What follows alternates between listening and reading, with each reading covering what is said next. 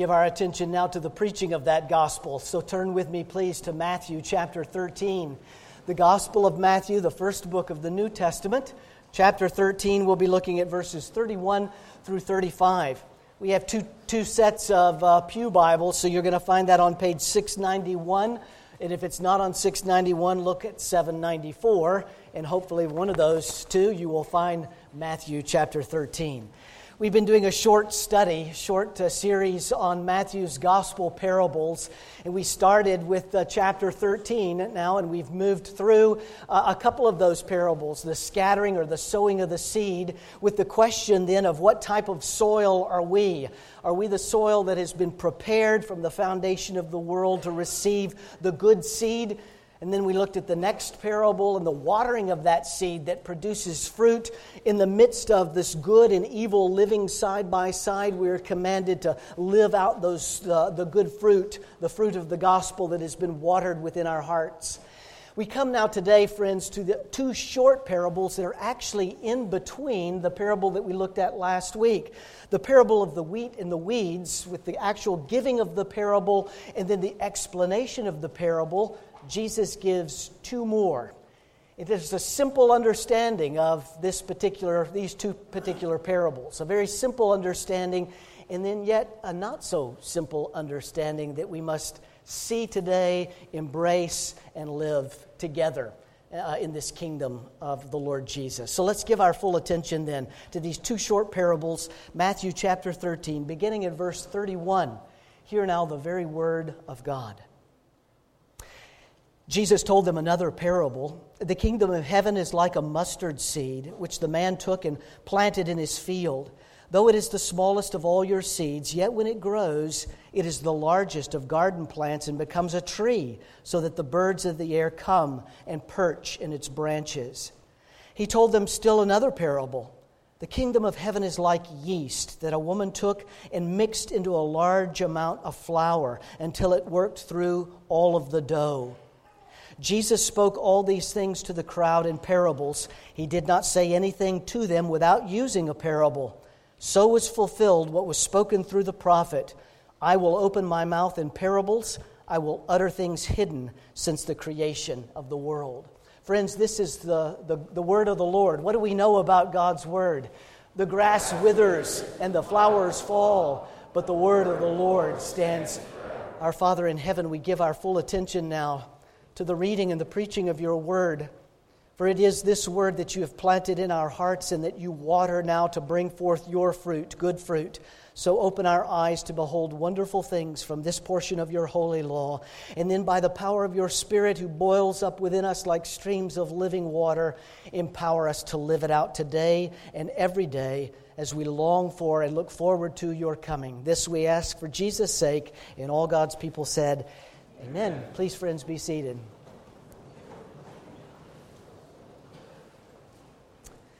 There is a delicacy that came out of Japan that's known as the fugu fish, or sometimes referred to as the puffer fish. It's a delicacy in that people love the actual taste of this particular fish, but this fish is also poisonous. It carries a toxic poison in its body such that 1 milligram congested by a 200-pound grown male will kill him instantly. And yet, with that in mind, some 10,000 tons of this fish are imported and exported every single year for the consumption of people all around the globe, paying upwards of $100 to $200 per portion. There is a saying in Japan, I want the fugu, but I don't want to die. Yeah. I think that's exactly what we find in this particular parable right here. That this seed that has been planted in our hearts, that's watered by the Word of God, that brings forth fruit. That is the wheat that we looked at last week. But in addition to that, we have the weeds that are growing side by side. We have the wheat and the weeds together. We have good and evil together. But I think many times, my friends, what we want to do is we want to focus only on one side of that equation. We don't want to focus on the other side. We want to focus on the good, and rightly so. We want to focus on what it is that God has done for us and is doing for us. But I think our focusing on that many times is to the exclusion of what it is that Jesus tells us to be on guard about. He tells us to watch our lives, to work out our salvation with fear and trembling. We want to focus on the good because we want to focus on ourselves. We want to think that we're looking the part, we're looking good on the outside, we're growing, we're doing everything right. I didn't do this and I am doing that, to the exclusion many times of even thinking that there is one who lurks around and whose desire is to steal, to kill, and to destroy. These simple parables that Jesus gives us here gives us the good news, but also is a command for us to be on guard against that which seeks to devour us. We've got to give our attention to these things because this is the work of the evil one. This is the desire of the evil one, to rob us of the very thing that he has given us. This is exactly what Jesus says then. Look at the very last phrase in our text this morning. I will utter things hidden, using these parables. I will utter things hidden, simply meaning this, that Jesus came for the purpose of revealing to us what it is that he has planted in our hearts and is now bringing forth fruit from. The gospel. He is uttering things to reveal to us the beauty of what it is that he has done in our hearts and in our lives, and also uttering those things to reveal to us that there is one who lurks around whose desire is to rob us of that. Listen, I don't want to be the naysayer. I don't want to be the party pooper. That's not my goal.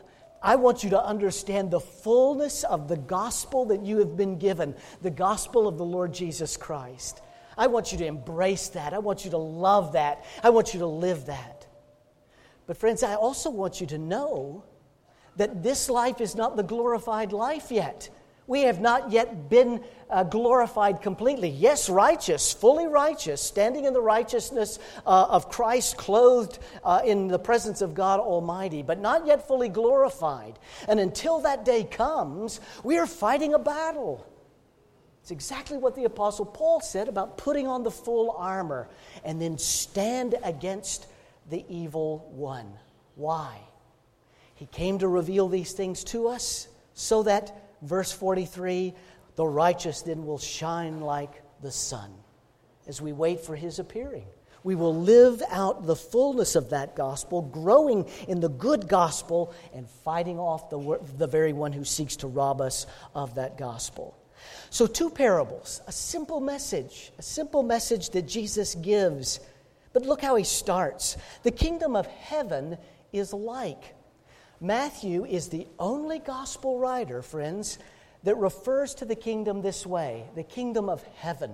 The other gospel accounts say the kingdom of God. Matthew was a Jew, and the Jews would not even pronounce the name of Yahweh.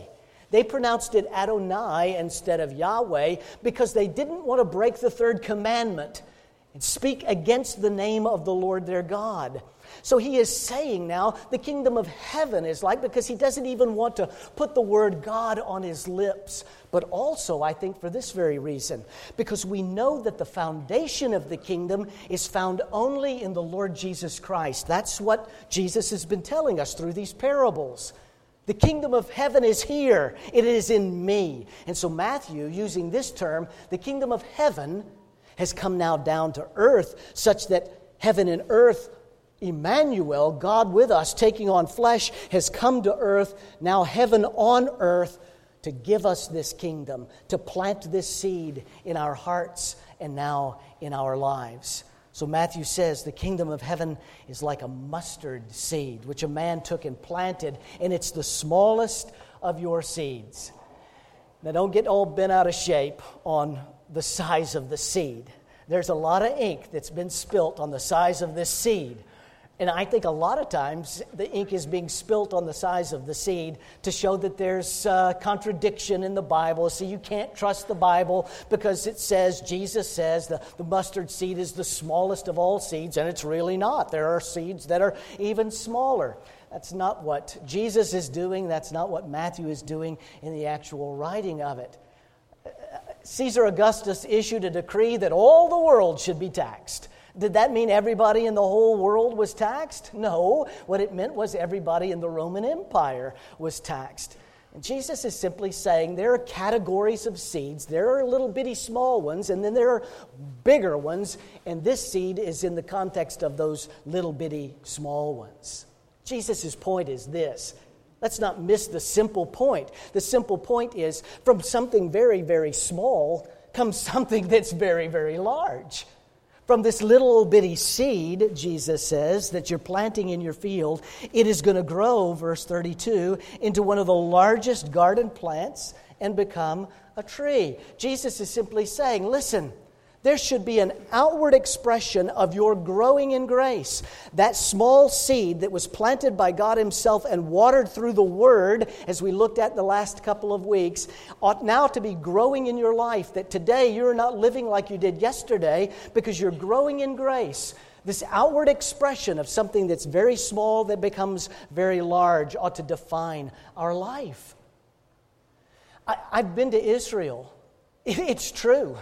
All over these rocky hills, my friends, it's like the whole side of the landscape is bright yellow because of the mustard plants that grow there. So Jesus is saying, look around. Look at all of the yellow that you see. That ought to be your life. From something very, very small becomes something that's very, very great. Outwardly, we ought to see that in one another. But then he leans on another parable, turns to another parable, verse 33, the parable about the yeast. The kingdom of heaven, there he repeats the same thing. The kingdom of heaven is like yeast that a woman took and mixed into a large amount of flour until it worked through the whole dough. Now what is Jesus doing? He's saying with this in mind, this something very, very small that becomes something very, very large. Outwardly you see that in the mustard plant. We ought to see it outwardly in our life. But now the inward work. She takes this piece of yeast, and actually my beloved NIV doesn't do justice here in verse 33, unfortunately. The word translated in the NIV, she mixed it into a large amount, is the same form of the word hidden. That Jesus says, I uttered things hidden since the foundation of the world. It's the same form of the Greek word. So Jesus is saying this little piece of yeast is hidden in the dough until it permeates the entire dough. And that's exactly what the Word planted inside us that is now watered through the preaching of the Word, the reading of the Word. It permeates the inside. It boils up within us like streams of living water, such that everything from the inside now dictates everything on the outside. Do you see that simple message that Jesus is giving to us? Something very, very small becomes something very, very large. From that which He plants inside, it comes something large on the outside. I can't contain this gospel in this life, but I've got to live it out in everything that I say and in everything that I do. Now think about what we have said about chapter 13 so far. Jesus goes about as the sower scattering the seed. He has prepared good soil.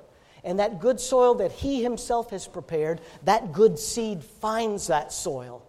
He now nourishes that, watering that with the Word, as we read in the next parable, such that now that which is small ought to be seen outwardly very large in our life. Now, I could take any number of applications for this particular passage. Let me just simply take this one in the context of the saints of Redeemer.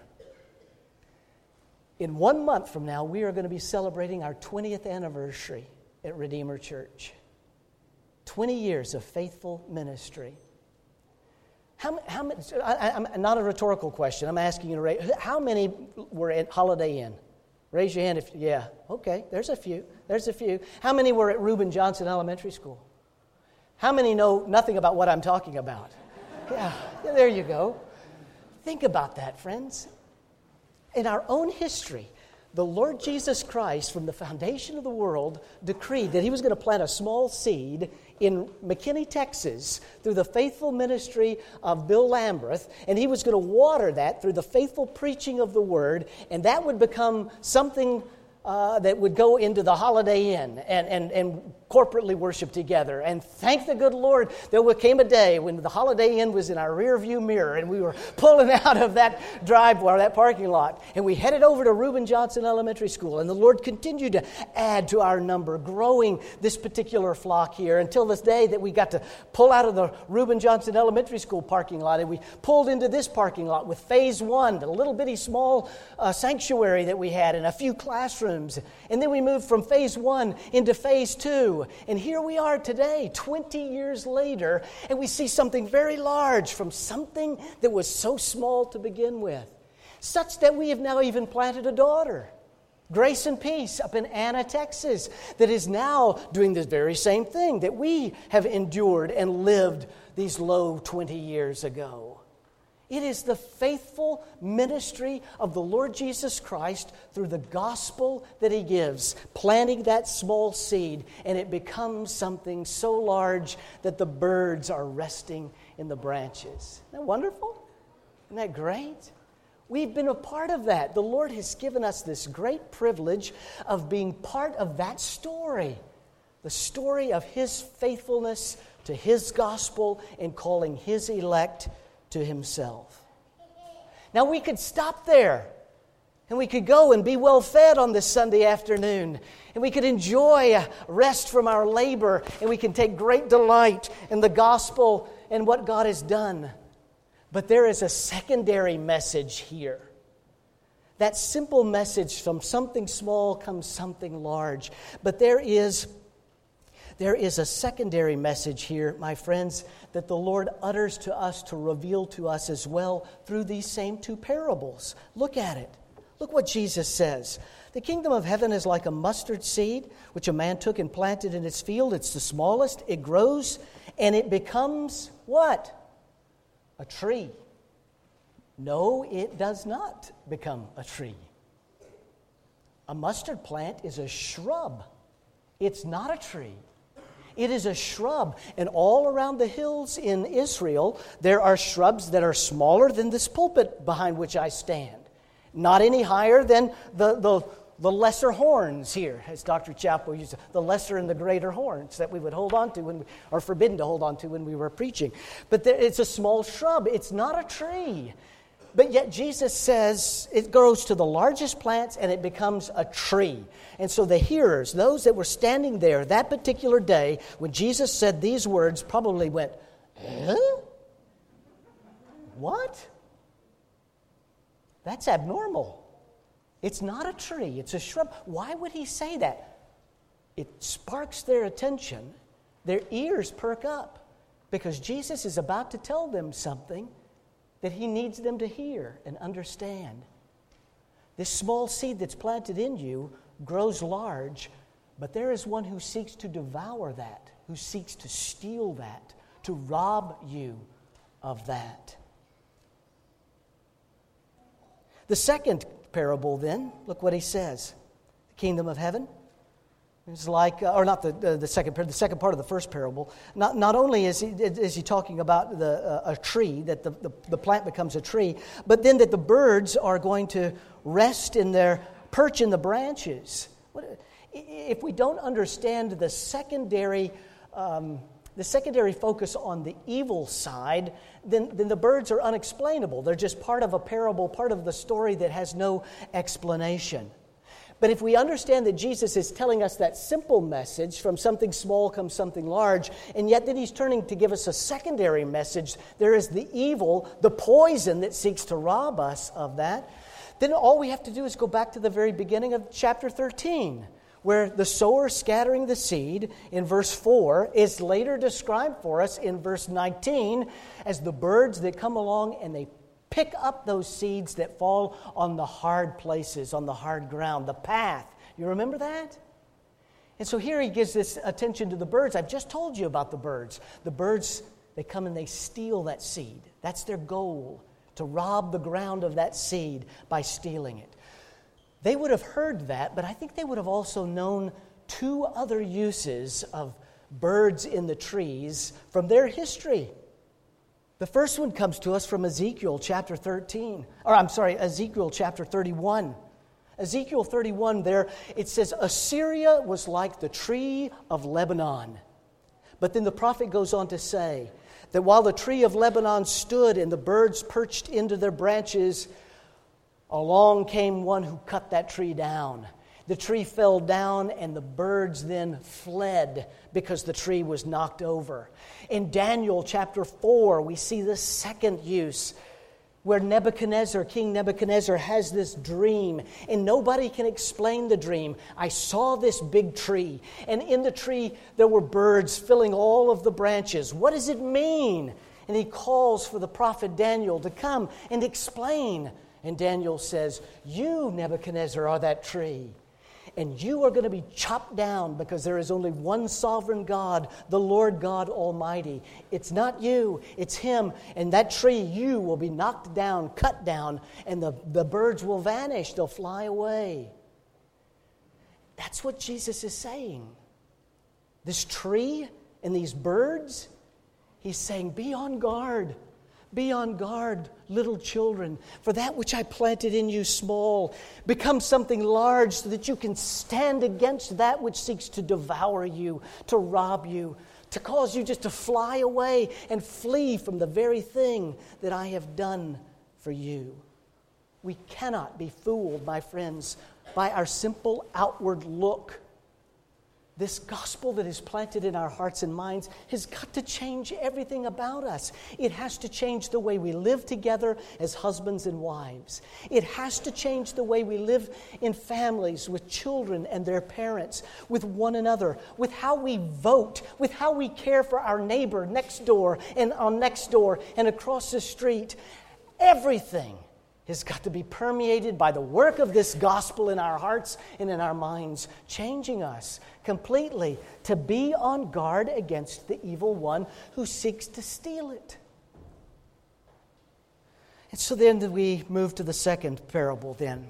There's still a second message that Jesus is uttering, these hidden things for us, this destruction that comes by the evil one, and that is this yeast that's hidden into this large amount of flour. Four things I think that Jesus is telling us here, or that we can glean that He is focusing on a negative aspect. In addition to that simple understanding of the gospel, small planted grows, now be on your guard, on your guard against the evil one. First is the term yeast that's used in the Bible. Throughout all of the Bible, yeast is used two ways. The word yeast is used to describe yeast. Fancy that. If I want to use the word yeast, I use the word yeast. Okay, there you go. It's just talking about the actual thing, the noun, yeast. The second way it's used is always in the form of the negative. It is never one time in the Bible used in the positive as something that is good, but it is always something that is bad throughout the entire Bible. Remember what the Apostle Paul says, 1 Corinthians chapter 5. He says it's bad. In Galatians chapter 5, he says the same thing. Get rid of it because a little bit changes all of it. A little bit of it will change the entire thing. And so just the very use of the word throughout Scripture, we ought to give our attention that Jesus is talking about something that is bad. Number two, Old Testament law forbid a Jew to offer any sacrifice that had yeast in it. It had to be free of yeast to be offered as a sacrifice unto Yahweh.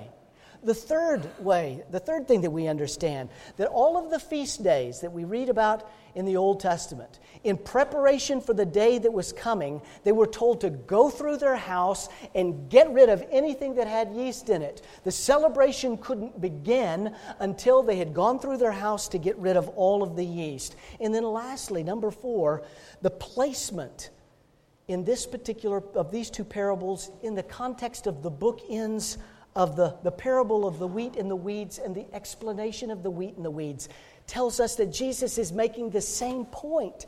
There's good and evil that live side by side. We can't simply focus always on the good. On the good is what we ought to be living.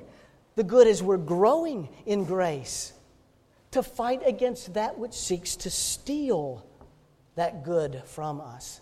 It is a call, friends, listen, The secondary, more concealed meaning of these parables is this: you better be on guard. You better be on guard and check yourself. You better pray Psalm 139, search me and try me, O God, and reveal if there is anything unclean, impure within me, that I might turn from my sin, that I might hate my sin and fight against my sin. I think today, friends, the church at large is more about softening everything to be more inclusive for the numbers so that more will come than they are at standing firm on the truth of God's Word. We don't want to hear you talk about sin anymore. Well, you better want to hear me talk about sin, because that's what we have to fight against. We want our ears tickled.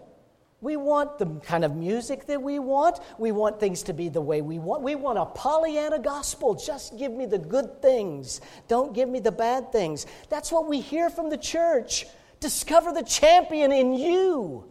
The champion that's in you, beloved, is the work of the Holy Spirit. That's the champion that's in you. And he becomes the champion as you hate your sin and you fight against that sin. You mortify it. That's what we are called to do. That's what Jesus says. I have come to utter these hidden things, to reveal to you. Don't be satisfied. Don't be satisfied with the status quo, with just looking apart on the outside, but fight against your sin. What is it that evil one is using to rob you? Is it that 2D image that's on that computer screen, gentlemen? Is it the figure that's in your checkbook? Is it the car that you have parked in your driveway? All of those small things that will rob us of this gospel, that will rob us of the very thing that Jesus has given to us. If we discount the good and we allow ourselves to be consumed by the bad. And all the while thinking that we look the part, we're living the part, and we're not fighting against the very thing that seeks to destroy us. It's a simple gospel message. He plants a seed, he waters the seed, and it brings forth abundant fruit. And that abundant fruit lived out today fights against that which seeks to rob that fruit, the future production of that fruit. It is the secondary concealed message of this simple gospel that Jesus gives to us in His Word. I've had an electrical problem at my 2-year-old house this past week. A GFCI, a ground fault circuit interrupter outlet. You know, those are the ones that have the 2 little buttons in them that are next to your sinks in your bathrooms and in your kitchen and so forth. I had a ground fault circuit interrupter outlet in my garage that popped, and I couldn't get it to reset. I had no power, which means I had no garage door opener. And ain't nobody got time to get out and lift the garage door. Push the button. I want the door to go up. I had no power in my garage. So I took off this GFI and I went up to Home Depot and I got a new GFI and I put it in and I went over and I turned the breaker back on and I reset, and as soon as it just popped immediately. I thought, they sold me a faulty GFI up there at Home Depot. So I turned the breaker back off. I take it off all for an entire day. I finally concluded that the line side of the outlet would work. The line that comes from the breaker box to the outlet, if I hooked up just that, the top portion, I had power to the one outlet. It worked just fine. But if I hooked the load side up, which fed all of the rest of the outlets in my garage, including the one in my ceiling for my garage door opener, it would pop. So I knew that somewhere from this outlet, somewhere around or up there was a short somewhere that kept popping my GFI. And until I found it, I had no garage door opener. So I thought, I'm going to start with that one. So I turn off the breaker and I get all my stuff ready. And I ascend my ladder and I take off that little bitty plate. And I think to myself, Bryant, did you turn that breaker off? I think, I don't remember. So I'd shimmy down the ladder and I walk over to my box and I look, I get my glasses. Oh, yep, I did. And then I go back because I wanted to be doggone sure that I wasn't going to stick a screwdriver on the hot side of that outlet and fry myself right there and nobody could even get me out because the garage door wouldn't go up. Here's my point.